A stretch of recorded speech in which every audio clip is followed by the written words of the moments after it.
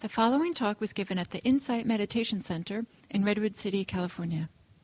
Please visit our website at audiodharma.org. Here this morning, there's you can just be present with things, or you could focus on particular areas that might be particularly interesting or helpful to focus on.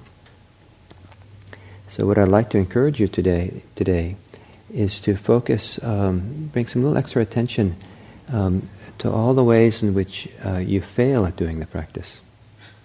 Some of you, I'm sure, probably have never failed doing the practice ever.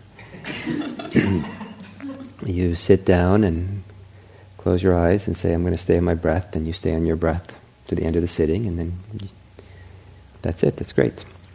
But most people, their attempts to be in the present moment or be focused on the breath, in a colloquial kind of way of using the word fail, you fail. The mind wanders off, it gets lost, and then you notice that, and then you come back. So this morning I would like to encourage you to notice all the ways in which you don't succeed. And study that, get interested in that. And if you get interested in how you don't succeed, don't think about it, don't analyze it. Just be really present and recognize it clearly.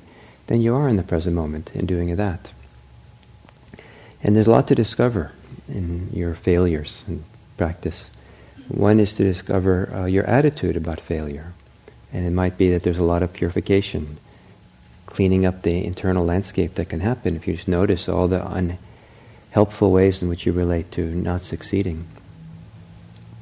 There might be some attitudes or underlying forces in the mind that you can discover that prompt you to fail, prompt you to get distracted.